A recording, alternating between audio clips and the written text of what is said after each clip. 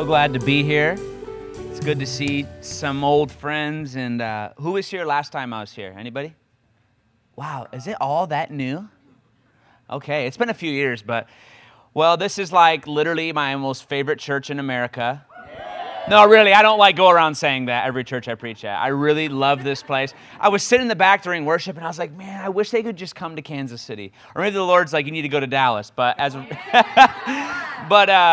we were in a little thing about that for a while, but it didn't end up happening. But no, it's just, I love you guys so much, and I just think all of you should pack the system up, everyone in here, and you guys should just bring it to Dallas. John, bring the business to Dallas, and let's start Storehouse, Kansas City. How about it? And I'll be a part of it. How about that? So anyways, I'll give you guys like a 5 to 10 minute update of what the heck I'm doing, what the Lord's doing in just what's happening at IHOP, different things, and then I'm going to jump in. I'm exploding with 9 different things on the inside right now, mainly all revolving around revival. And I'm just excited. We live in the hardest and greatest time of human history. It's not an easy time to live, but it's the greatest time, I believe, ever in human history. I really believe, I'm not being IHOP end time hypey. I really believe, it's like, because, I'm an IHOP guy, so of course he's going to talk about the end times. No, really, I really believe biblically, if you study your Bible, the storyline is unfolding, and I think Jesus really is coming soon, and I wouldn't be shocked if it's in a lot of our lifetime. And so it's a great and terrible, it's what do they call it? The great and the terrible day of the Lord. But the kingdom exploits that God is about to release, He is releasing, but that I believe have been birthed for years through fasting and prayer, about to explode. And I think the first and second great awakening, it's amazing stuff that happened. I'm going to talk a little bit about it, but I believe what we're coming into, man, it's going to be amazing. And so we live in a good time. So I come to you guys from Kansas City, Missouri. How many of you guys know about IHOP? I'm sure there's not a single person who doesn't. I've been on staff at IHOP now for close to 6.5 years, and just going after Jesus. I did a year of IHOP U.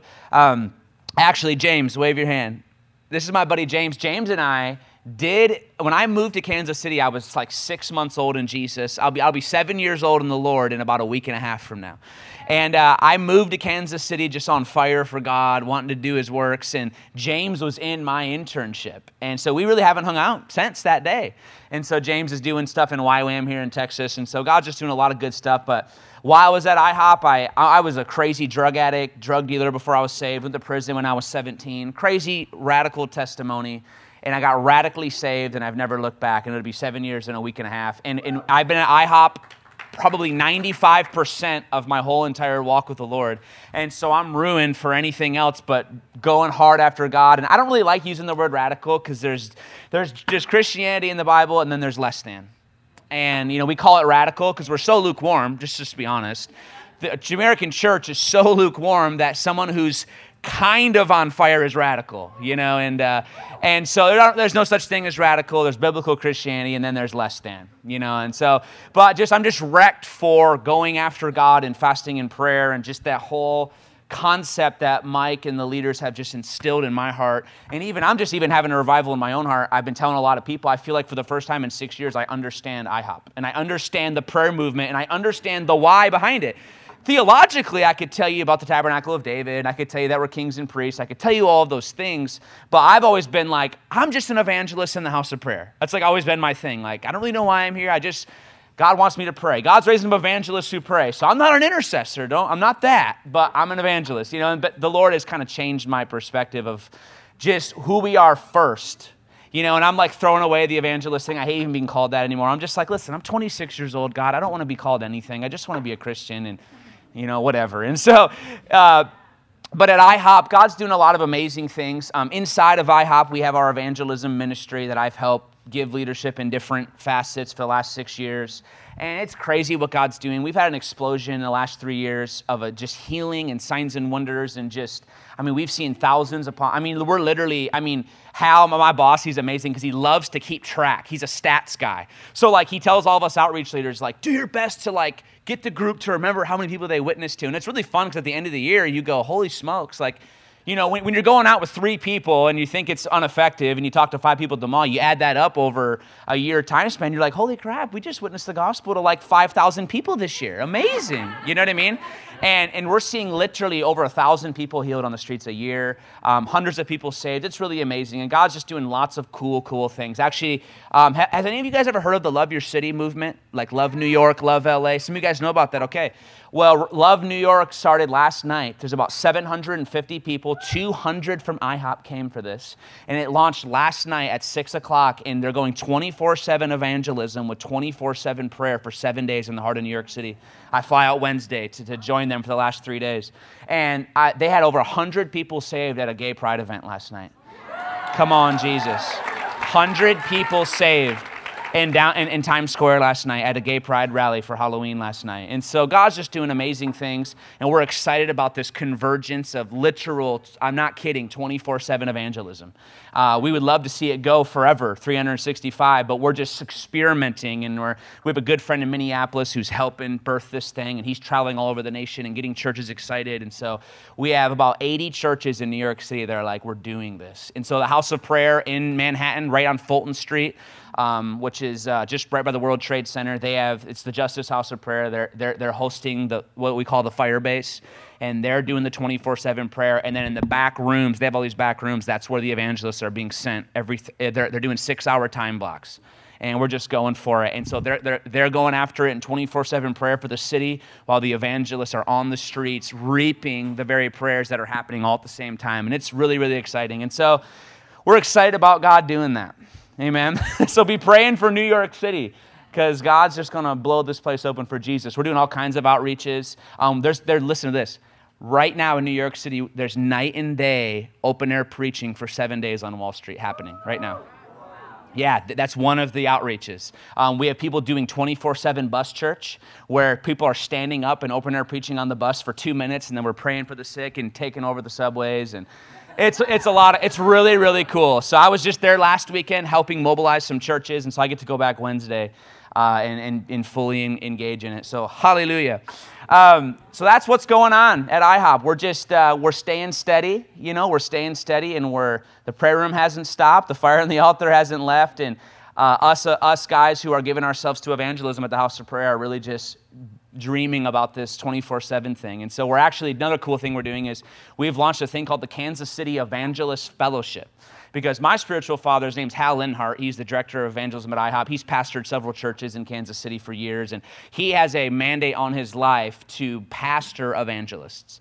And he's been an evangelist for years and years and years, and so he knows the ins and outs of what it means to be one, and just sometimes evangelists can have a hard time submitting themselves to, a whatever. And so we've created a landing pad for them that meets on Wednesday nights and Thursday mornings. And it's basically a church service for people that love evangelism, And so we've launched this thing, and we're seeing a lot of people from the city being involved and just getting filled up. And then we're saying, don't be a part of IHOP. Go back to your churches in Kansas City and submit to your pastor and be an evangelist at the church and really begin to walk in what you're called to do, And so it's a lot of fun. So I'm going to pray, and I'm just going to share my heart with you guys, okay? Amen. So Father, I thank you for Storehouse. God, I just thank you for this place where your presence is amazing, where your people are hungry, where you have leaders, Lord, who are fixed in the heavenly places and not on the things of the earth. Father, I thank you that Tracy and John would rather be in heaven than a strategy meeting of how to grow their church. Seriously. Guys, I see some goofy stuff with my travels in the churches they go to. So I just what a breath of fresh air, Jesus. We just thank you that you're drawing the hungry to this place, Lord. And I ask that you would just continue to truly make this place a storehouse, God. A storehouse in the coming storms, God, and just all the things you're calling this place to, God. So I just thank you in Jesus' name. Amen. Well, I have been burning for revival since August, really. How many of you know revival is the hypey thing to say?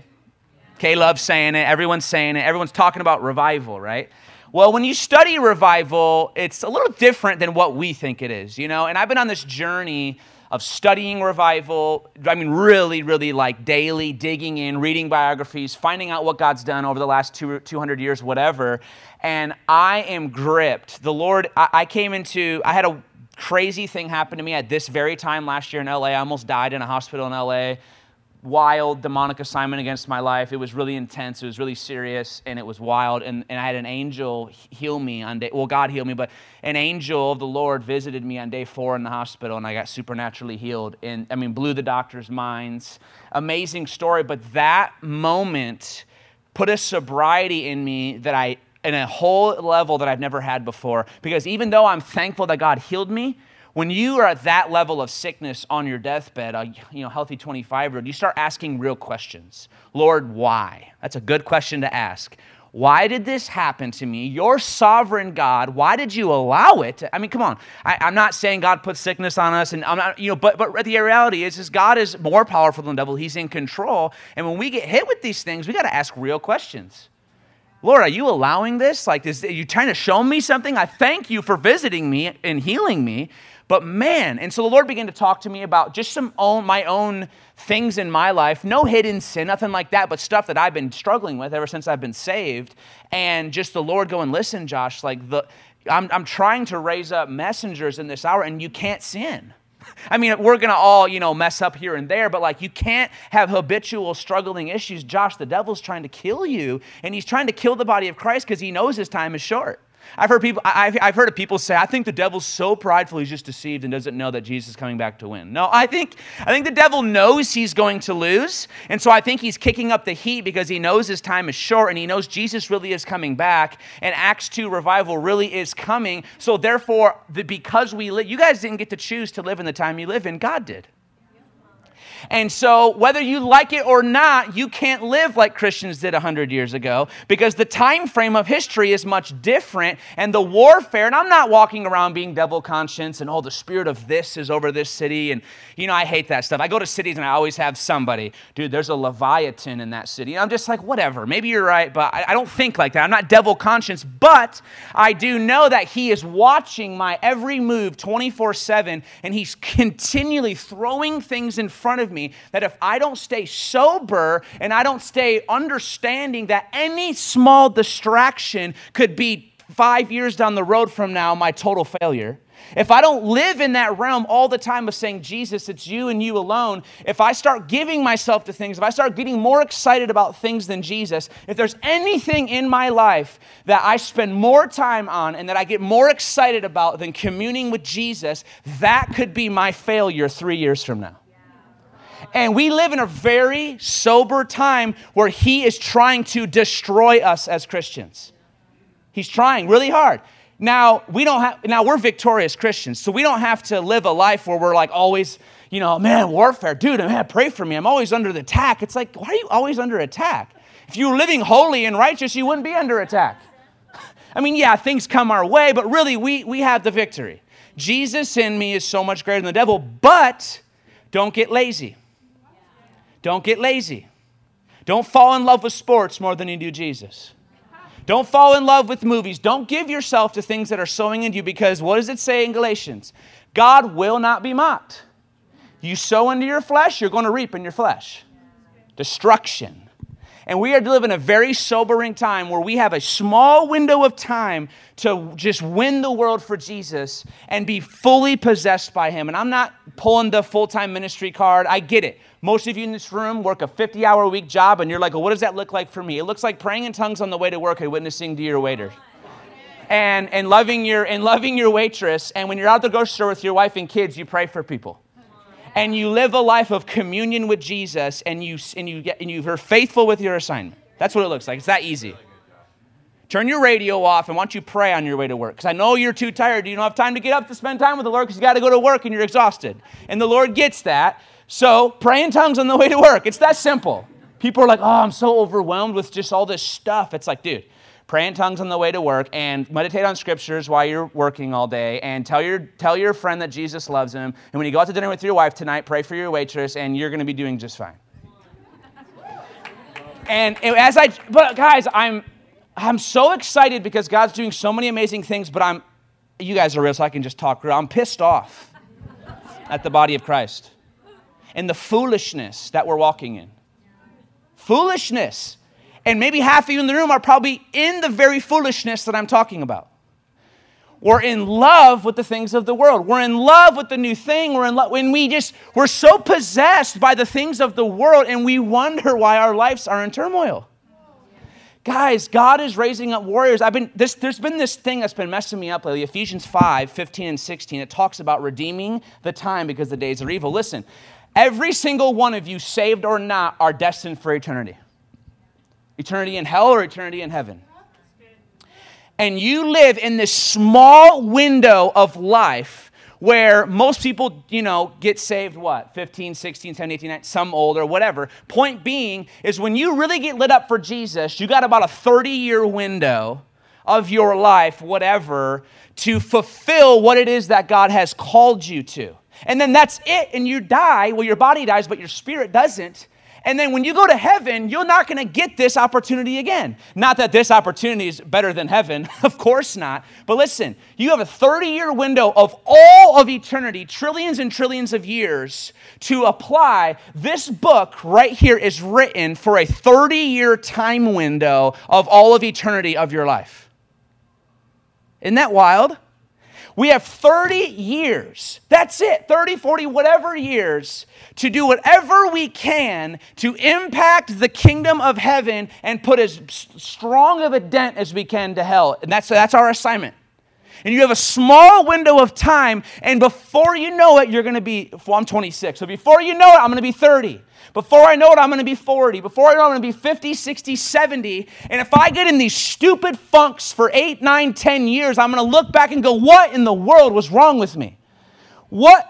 Okay, somebody offended me. So I let that go for 9 years, and I wasted 9 precious years, 10% of my entire life. Wasted. Guys, we have these small window of time to impact the world for Jesus, and He needs us to, because Jesus said, Matthew 7, narrow is the path to the kingdom, and there's very few who will find it. There's not many doing anything for Jesus. Few will find it. Do you think that counts for every church on every corner in Dallas, Texas? Probably not. There's more churches in Dallas, Texas than gas stations. So do you think that we're all the narrow that Jesus is talking about? No, probably 5% of each one, if that. God needs you. If you have an ache in your heart to live holy, if you have an ache in your heart to have a relationship with Jesus beyond church on Sunday morning, if you have an ache in your heart to want to reach people for Jesus, if you have an ache in your heart to want to do something for the Lord, you are rare. You're very rare, and I believe that's the seal the Lord has put on you, so take it very serious. Call me legalistic, call me religious, but the music, the movies, the stuff that is not glorifying the Lord, WWJD, let's put the bracelets back on, and would God sit in the living room with you and watch UFC and watch people beat their faces in bloody for fun? Probably not. And that wasn't like, I have this personal thing against UFC. It just came to my mind as I was talking. But the things that we do day in and day out, would Jesus sit with you and go, yeah? No way. He's up in the middle of the night praying. He's fasting 40 days in the wilderness being tempted by Satan. He didn't have time to play games. And the disciples did play games, and they all denied him on that day. And they all praised God, the Lord, had mercy on them, and they all did great exploits and wrote our Bible. But what I'm saying is we don't have time to play, and we don't have excuses like the disciples did, because we have everything for us ready to go. We have a Bible that they didn't. We have years of advancement in the church that they didn't. We got Bill Johnson. We got Todd White. We got Tracy Eckert and John Eckert. We got everything in front of us. We got David Hogan. We got Jeff Jansen. We got people in front of us that are walking stuff out that we can look to. We have no excuse. We got Mike Bickle. We got people that are really doing real and amazing things for the Lord. We have no excuse. And God is really seriously, no hype attached, going to send the greatest outpouring of the Holy Spirit our nation has ever seen. And news flash for you, the greatest trials our nation has ever seen are coming right alongside of it. Look at me right now. If you don't believe this, I'm scared for you. Because real crisis, down to the food that's on your dinner plate, are going to be challenged coming soon. And when you don't eat for 5 days because of a famine on the earth, watch how wicked you get. In the midst of a revival, there is real shaking coming to our nation. If you don't believe me, I'm really scared for you.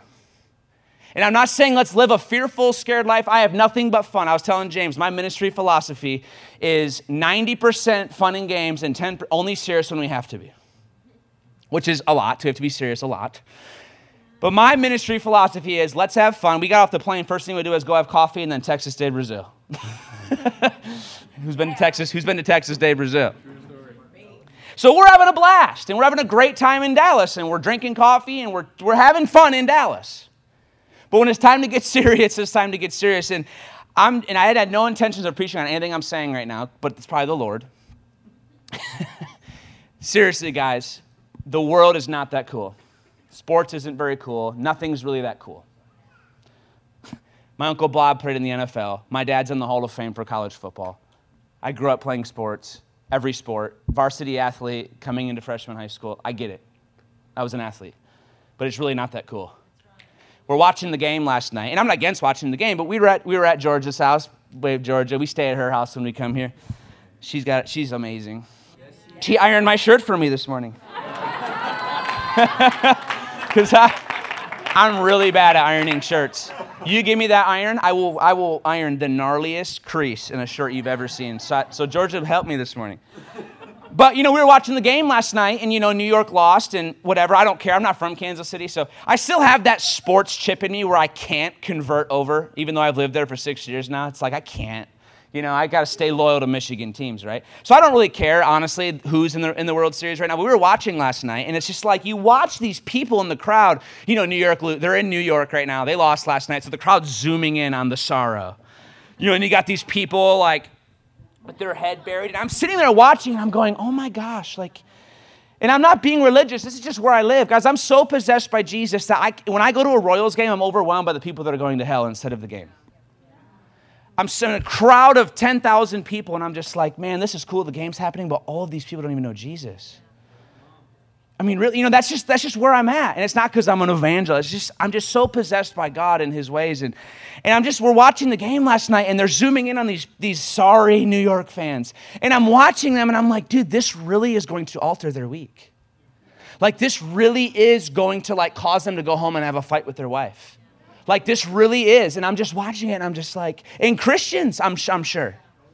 And I'm just watching it, and I'm just like, man, we don't have time for this. Those are the thoughts I was sitting on Georgia's couch last night. I was FaceTiming with my wife, saying this stuff to her on FaceTime. And I'm just like, man, I just can't. Dude, the time is so short. And if you guys just get on fire for God, and what I mean by that is just spending time with him. And sometimes we are so far from that when we try to do it, we're hard as a rock.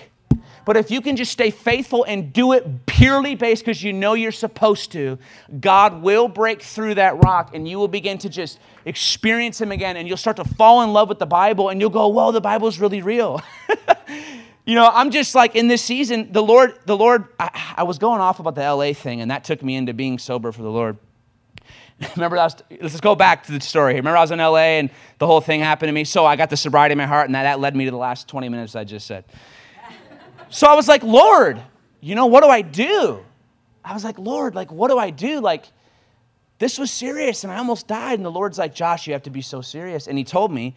So I was like, what do I do? And so a week and a half later, I'm in Michigan, and I'm speaking at this church or whatever, and I'm laying in bed this one night at the place I was staying, and it was midnight, and I'm having this talk with the Lord. I just was in the hospital a week ago.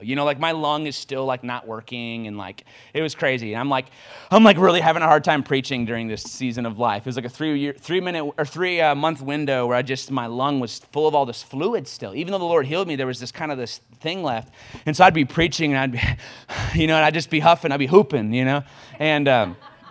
And the Lord spoke to me this one night at midnight. I hear the Lord best when I'm half asleep because my brain's finally shut off, And he says, fast 21 days in January. And I'm like, okay, darn it. And so leading up to that, I have about a month to prepare for this 21-day fast, and the Lord is just talking to me about this fast. And he started talking to me about just like Joel 2 and like what we do in a time of crisis and just like call a sacred assembly, call a fast, all of these things. And I'm in this season of processing things, and then the Lord's just like putting in my heart.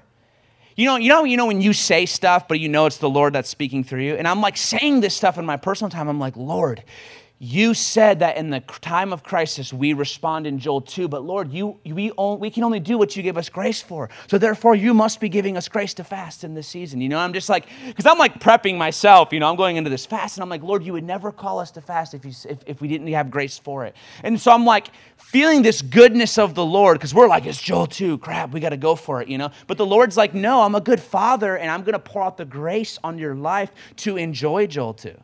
It's happy holiness. It's happy holiness. It's like, okay. And so I come into this fast, and I do it, and I do this 21-day fast, and man, the Lord dropped a sobriety in my heart in January during that fast that I've been carrying all year. And all year I've been on this assignment of warning the church and telling them to prepare for what's coming. Down to the nitty-gritty of stocking up on stuff. Call me weird, but no, really. You know what I mean? Down to the nitty-gritty of just like, hey, listen, we have a window of time. Like if you knew that chicken breasts were never going to be available again in 2 months, you go to the grocery store and you'd buy chicken breasts, right? It's not really that mystical or prepper weird end time stuff. It's like, hey, no, there's really stuff coming, so hey, start making some decisions now, And I'm just talking about this stuff, and I'm just like, but in my spirit, I'm burning for revival. The Lord's like, we'll get there. But I want you to tell the people there's real stuff coming. Well, then August came around of this year, and that's when like it flipped. And the Lord's like, okay, you've done your job, you've done stuff, you've been telling the people whatever. Now I want you to go after me and really believe and just fill your heart with this reality that in the midst of all of this, you have a great promise that in the last days, says God, I will pour out my spirit on all flesh, and your sons and daughters will prophesy. We could go on, right? Isaiah 60, right? Deep and gross darkness covering the earth, but arise and shine, for the glory of the Lord has risen upon you. And so I begin to just, this last like 5 months or whatever, I've been just feasting on revival history. I've been listening to every God's General Robert Leardon teaching I can get on YouTube. You guys ever watch his stuff where he just sits and talks about revivalists? And I'm just like getting lit up for William Branham's life. And I'm getting lit up for, going back way further, Jeremiah Lampier and just all these different people, Finney and Nash and all the different people. And my heart is beginning to get burning. And I'm going, oh my gosh, Lord, you have given us this blueprint of what revival has looked like in the past. And I'd be a fool to not honor my fathers of the past and think that a revival is going to come any other way than it has throughout history. You know what I mean? And I begin to study, the 1857 revival on Fulton Street, which is where we're hosting 24/7 prayer this week, where Jeremiah Lampier in New York City calls the noon prayer meeting. He gives himself as a missionary to Manhattan. And in 1857, in a Dutch Reformed church on Fulton Street, he started a noon prayer meeting that the Holy Spirit fell on. Over 150 churches in New York City started noon prayer meetings. They went all over the nation, and for 6 months, the nation began to shake as noon prayer meetings were the normal. In some of the stuff I've read, most of New York City, businesses were always closed during lunchtime because of the prayer meeting. Wow. And people were coming to the prayer meeting, and listen to this, the Holy Spirit fell and 10,000 were saved a week in New York City. Wow. This is real stuff. This isn't hype. 10,000 saved a week in New York City, and it said that over 80% of New York City was 80% of New York City's population was brand new converts during this time. They're off the chart stories where the ships would come into New York City, and these work ships would come into New York City, and at the 100-mile radius of coming to New York City, the fear of the Lord would fall on the ships, and they'd all fall to their knees with no minister and repent of their sins. And they'd come to the shoreline, and this became a known thing. And ministers, listen to this.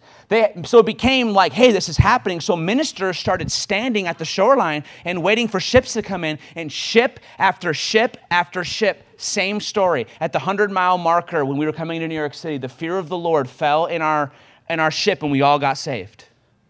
Crazy stuff. Finney came in during this time. This is where we hear about Finney's life. And he had Daniel Nash and Abel Clary, and they would fast. They would come into New York City, and they would rent out these musty basements, and they'd fast and pray for 40 days. They would come with no money, no nothing, just water, and they would fast 40 days, and their lives were marked by travail because the people's places that they were staying at were friends with Finney, and they'd be writing letters to Finney saying, these people that you have staying in our basement, are they okay? They're screaming and wailing in the basement like someone's murdering them. And he'd write them back letters and say, oh, it's just travail. Don't worry about it. And then he would come into the cities, and because of their fasting and prayer, and as I began to just study revival history, Count Zinzendorf, and just all of the different revivals, I'm going, oh my gosh, these were marked by fasting and prayer. And the Lord began to put in my DNA for the first time I've been at IHOP for 6 years, serving the ministry faithfully. And for the first time in 6 years, this year, I was like, I get it. I get it. There really is, in Revelation it says, there really is a bowl in heaven. And that bowl really is full of the prayers of the saints. And then it says that literally that bowl will be poured out on the earth, and every prayer that has ever been prayed will be manifested on the earth. And I begin to get this vision every time that I say a 5-second prayer for Kansas City. Every time I'm driving down Main Street and I just simply am thinking about the lost or something, and I go, Lord, I ask you that you would break out with historic revival in this city. In Jesus' name. That quick 5-second prayer is now, and it's in that bowl in heaven. And it says in Revelation, that bowl will be poured out on our nation. Who believes it? If you don't, then you don't read your Bible. Or if you're a preterist and you think it already was fulfilled, error. Major deception. Don't drink from that crap. It has not been fulfilled yet. If so, then why is our nation so whacked out, and why is Planned Parenthood selling baby parts? I don't think it's already happened. Or else Jesus is really doing a poor job of what should be happening if it's already been fulfilled in AD 70. Jesus really isn't that cool then.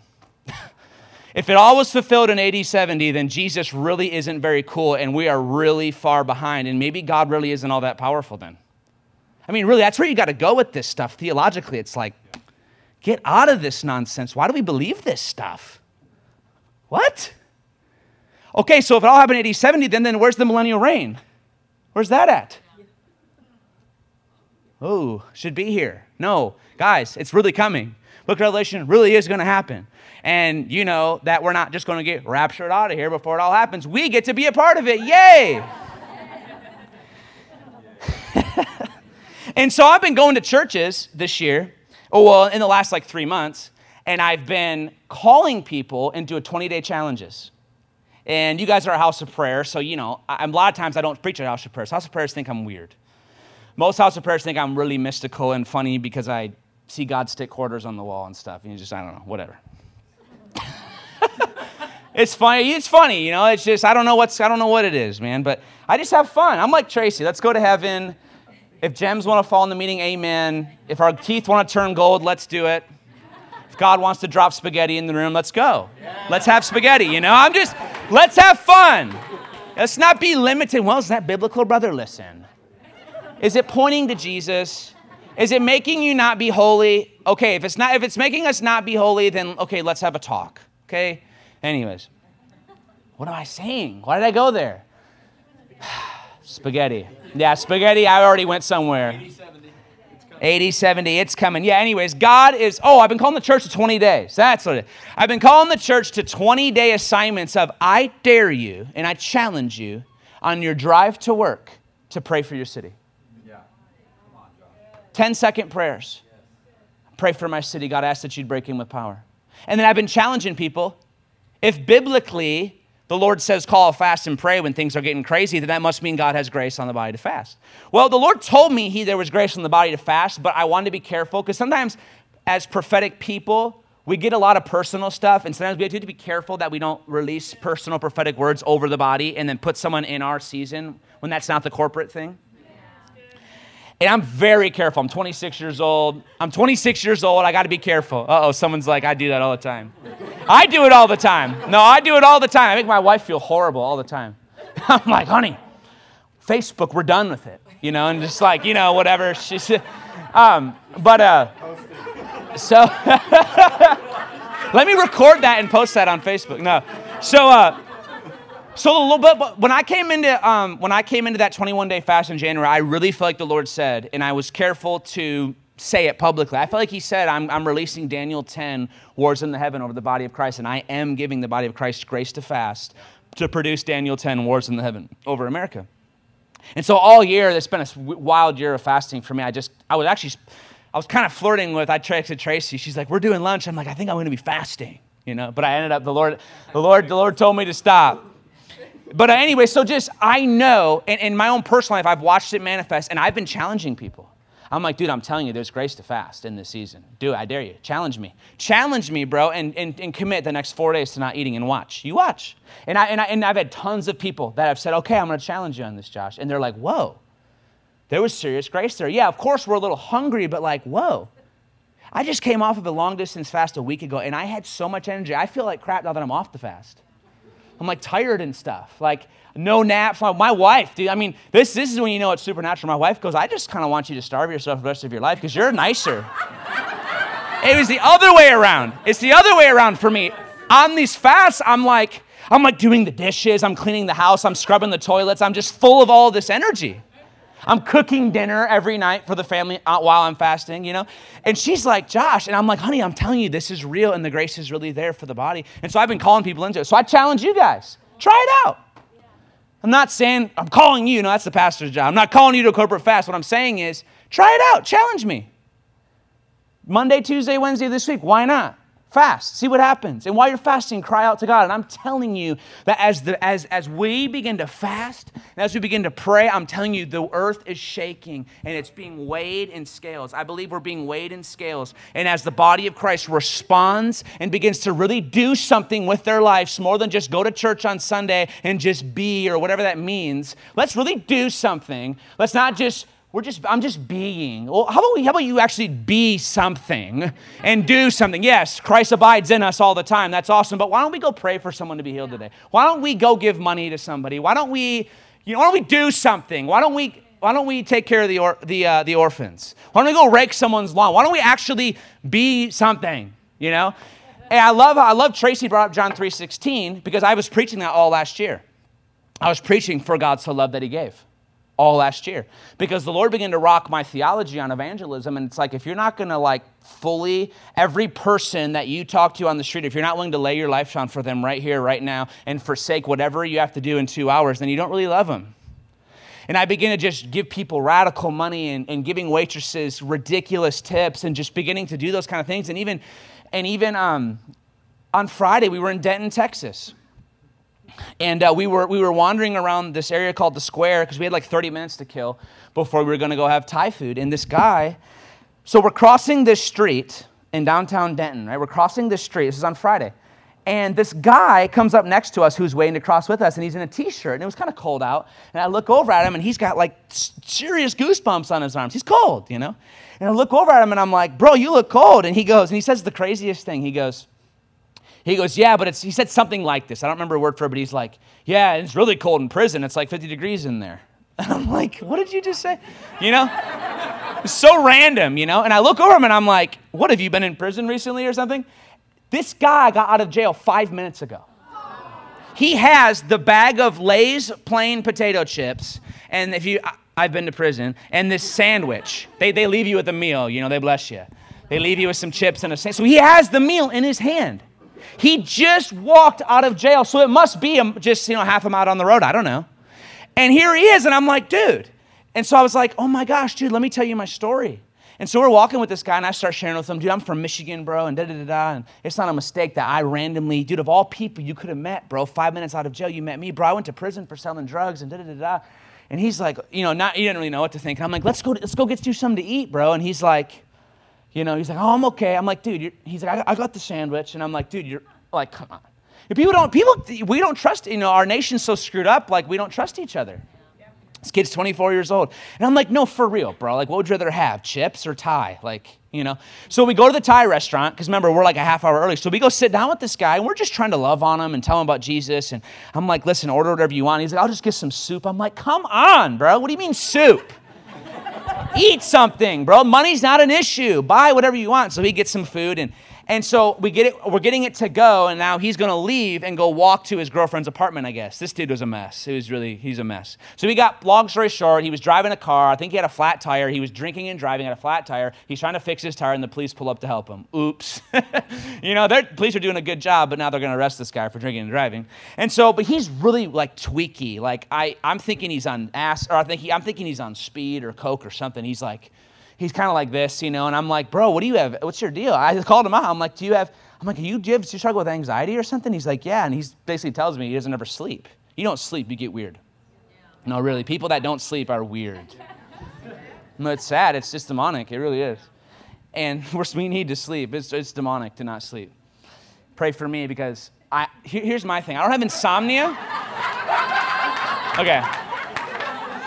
Here's my deal. I don't have insomnia at all. Like I don't not sleep, but like I'm physically exhausted, but I'm spinning here. It's not a demonic thing. I just need to shut up my head. I can't. Sometimes I have a hard time hearing God because I'm like snowboarding, skateboarding, basketball, football, food. It's like I'm trying to spend time with the Lord, and I'm just like. Some of it's God, some of it's not. And I'm like, and so sometimes I have to. You guys know what NyQuil is? So they sell this stuff called ZzzQuil. And it's the same thing as NyQuil, but doesn't have Tylenol on it. It's just all the ingredients to make you fall asleep. So I'll be honest, I take ZzzQuil a lot, and I take melatonin. And it helps me slow down, and then I go to bed for the night. Anyways, are you guys okay? Am I just being real with you? You're going to pray for me. But I still get at least 8 hours of sleep a night. I'm doing well. So check this out. So this guy, he's weird. He's crazy because he doesn't sleep. And so I'm like, let me give you a ride home. And he's like, or to this place you're going. He's like, oh, I'm okay. It's just a few blocks. I'm like, dude, you can trust us, bro. Like, you're going to take walking in the cold in your T-shirt in the rain over a car. I'm like, well, you're not. And he's like, well, whatever. So I'm like, dude, come on. What would you rather have? For real. Like, you can trust me. So he's like, okay. So I leave Nate because the people are now coming. The people that we're supposed to have dinner with are showing up. But see, I got an assignment in front of me. You know what I mean? I got an assignment in front of me, and is my meeting with these two people more important than this guy right here? Absolutely not. We're going to meet and talk about God and how we want to reach the lost, and here's one right in front of us. You know what I mean? And so I leave with him, and we go walk to my car, and we're driving, and I'm just like, I know I got 2 minutes with this kid, and he's really demonic up here, and so I can't really get through really logically with him, but I'm just like, Jesus, and dude, God heals people, and I'm just trying to like wow him with God's cool, right? And we pull in to the apartment complex, and I'm like, dude, I need to pray for you before you leave. And he's like, okay. So I pray a very, God, I ask that you'd manifest your power on him and that you would just show him your love and encounter him in a dream, which God's going to hear all those prayers, and he will, because I'm his son and I'm a king and a priest before him. So he will answer those prayers. And so, but I'm just, praying one of those prayers, and he's like, okay, thanks. And then I feel like the Lord says to me, he's got physical issues. You need to pray for him. So I said, hey, bro, physically, how are you doing? And he's like, I'm okay. I'm like, no, really. I said, bro, God really heals people today. Like, really, what's going on? And I knew the Lord was like saying back. And so without being too mystical, I was just like, do you have any back trouble or something? He's like, yeah, I do. So long story short, he's got herniated disc issue in his back. Pray for him, and God totally heals him. He's bending over, touching his toes. He's like, whoa, dude, this is crazy, right? And he's like, thank you, man. You are the nicest person I've ever met in my life. And I'm like, dude, it's just, bro. Because he grew up in the church. I kept trying to ask him, what do you think about Jesus? And he's like, well, I grew up and my parents are Catholics and they're super religious. I'm like, no. And I had to go around that mountain with him 3 times. No, I'm asking you, what do you believe about Jesus? Who is he to you? And he just, and so I just told him, I said, bro, what it is, man, is I said, yeah, I do. I am kind and I am a nice person and I do because I have Jesus in me. I said, but bro, you've never probably seen a real Christian, man. I said, I don't want to dog your parents, man, but dude, they probably don't know God. And I'm like, dude, for real. I said, people go to church every day, man, but I mean, dude, you've met someone today who's somewhat like Jesus, man. He's like, wow, whatever. Why did I tell that story? Tell that story because, guys, this is what matters in life. We have this small window of time, guys. We have this small window of time, and God is just wanting us to take life serious. Ephesians 5:16, that we would redeem the time, for the days are evil, and that we would truly become citizens of heaven and throw away what the earth tells us is right, what the earth tells us we need to do with our finances, what the earth tells us to do with building our credit, or whatever the earth tells us to do. We need to count that all as loss and live here and know this. Because if you don't know this, you're in big trouble because you will wander around life. If you don't read your Bible and just read books by Bill Johnson, you will be deceived. I love Bill Johnson. I've read all of his books, but if you don't know what this says, you're in trouble. Because this will guide you and anchor you through all of your life.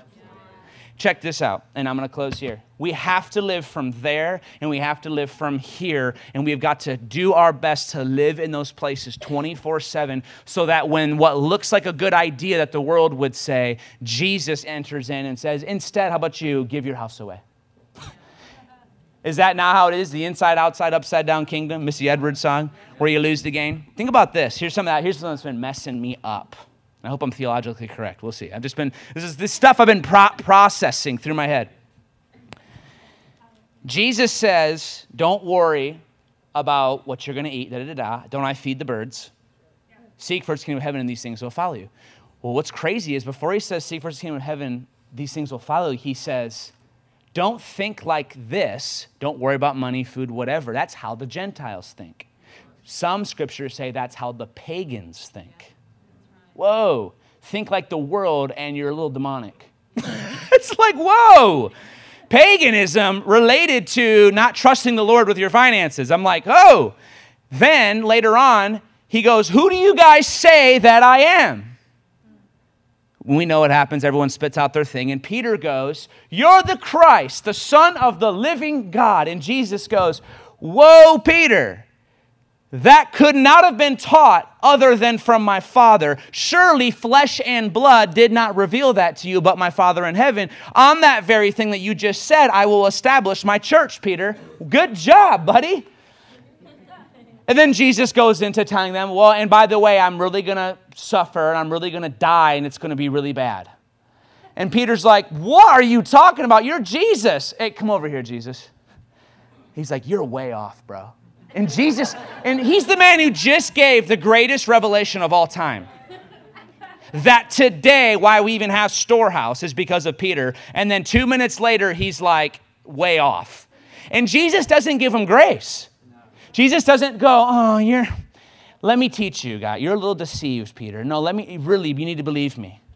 He's like, get behind me, Satan. But what he says next is crazy. For you are mindful of the things of man, not the things of God.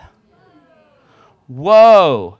He related Satan to him thinking like a human and not a kingdom of heaven, or not a kingdom citizen of heaven. Whoa. So what do I want to call you guys into today? Being for real for Jesus. What does that look like practically? If the movie is inappropriate and swears, turn it off. Because it's doing nothing but sowing into your flesh, and you will reap in your flesh. Bible says so.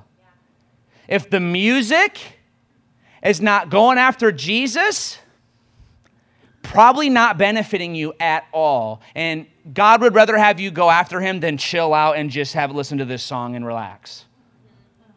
You know, something Corey Russell said that I love. And you might think this is crazy for me saying this, but Corey Russell said one time, he said, I'd rather stand before the Lord and be rebuked for legalism than being rebuked for licentiousness. Corey's like, I'd rather, and I love Corey to death, and I know what he means by that, because if you know Corey personally, he's very fun, he's very friendly, he's very jokey, he's very, let's go watch the game kind of guy, but I get what he's saying. He's like, just don't even do that and let the Lord rebuke you and say, hey, actually that movie was okay, but hey, it's, hey, you chose to do me instead. I appreciate that. Versus, you watched 7,000 movies that polluted your spirit. Right? So what does this look like practically to go after Jesus? Get rid of things that you know are not sowing into Jesus Christ himself who lives inside of you. If the movies you are watching are taking up your time that you could be spending with the Lord or whatever, or investing in your marriage, probably not fruitful. Right? If you're spending your time on a hobby, whatever that is, and you're more excited about that than Jesus, it's probably going to lead you down a path as time goes that isn't very fruitful. And we don't have time for that at all. Because Jesus is coming back soon, and he's looking for players on his team, not just Christians who said the prayer one day, who every once in a while have a moment in God. 2 Chronicles 16:9, the eyes of the Lord are searching to and fro throughout the entire earth, searching for hearts that are fully his. So, and then some scriptures then go on to say, some versions go on to say this, so that he can show himself strong on your behalf. How many of you want to have the Lord show himself strong on your behalf? Well, 2 Chronicles says he wants to, and he's trying to find someone who he can do that for, because their hearts are fully his. Amen? I want to call you guys into just being for real for Jesus. And if you're a guy who works 80 hours a week and you're like, what does that look like for me? I want to call you into fellowshipping with the Lord on your drive to work every day. And while you're doing whatever you do at work, you're in a place here with him. And you open up your Bible that morning and say, Lord, give me a scripture to meditate on all day today. And you open up you do one of these numbers. I'll spit you out of my mouth. You're like, oh, let me find a different one. You know what I mean? Or you got Elijah, like, you land on like 1 Kings 20, and it's like, now that you've won the battle of Mount Carmel, go slaughter all of them at the ocean. You're like, okay, never mind. If it's one of those ones, maybe it's the Lord, make it work. But I just want to call you into a life of fascination with Jesus, where all of a sudden, all of the things in life that you used to just get excited about, not that you can't have fun, not that we can't enjoy life. I love having fun. I love enjoying life, and I have hobbies. I really do. I like coffee. I go to coffee. When I travel, I do. When I travel, I go to cool specialty coffee shops, and that's kind of my thing. I look for the shop in the town, and that's what I do.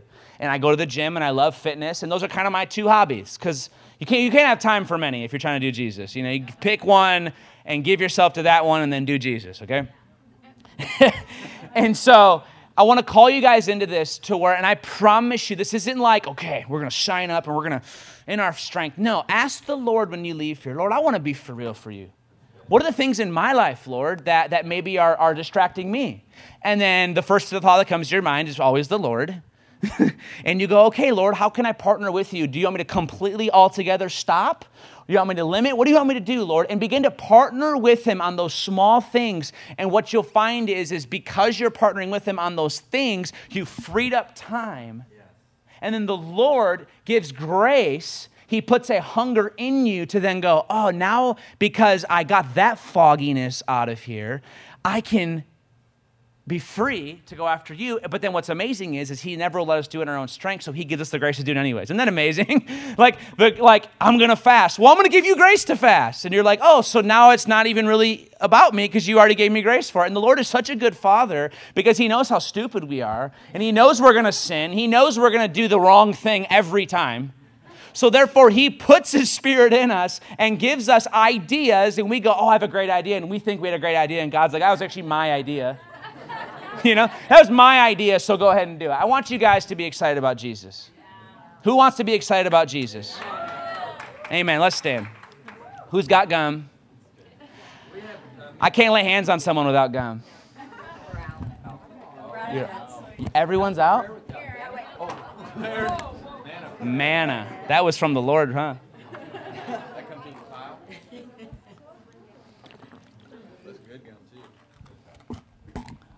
Was that okay, guys? Okay. Worship. Can we have some worship? Maybe not the whole team. I don't like when the whole team comes up because then the team doesn't get prayed for. And then here's what happens. I'm exhausted from praying for everybody, and then it's like the worship team. And then the pastor's like, but the worship team. And I'm like, oh. And then they get the remains, and I'm like very not in it anymore. So let's not have the entire... That's not going to happen. Amen. Okay. So Jesus, this is about you, Lord.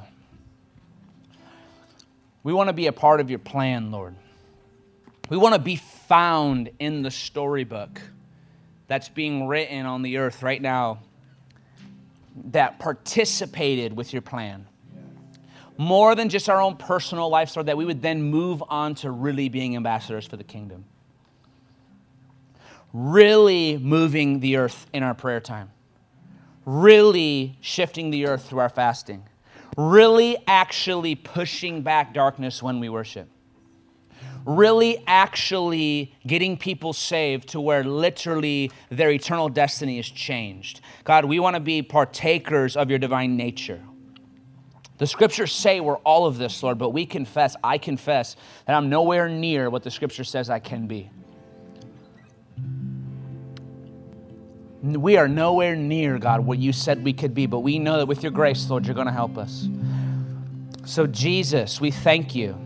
Just lift your hands, Lord, right now. And I want you right now in a 10-second manner, say, Lord, what in my life is hindering me from the full excitement that could be there with you? Right now, ask him.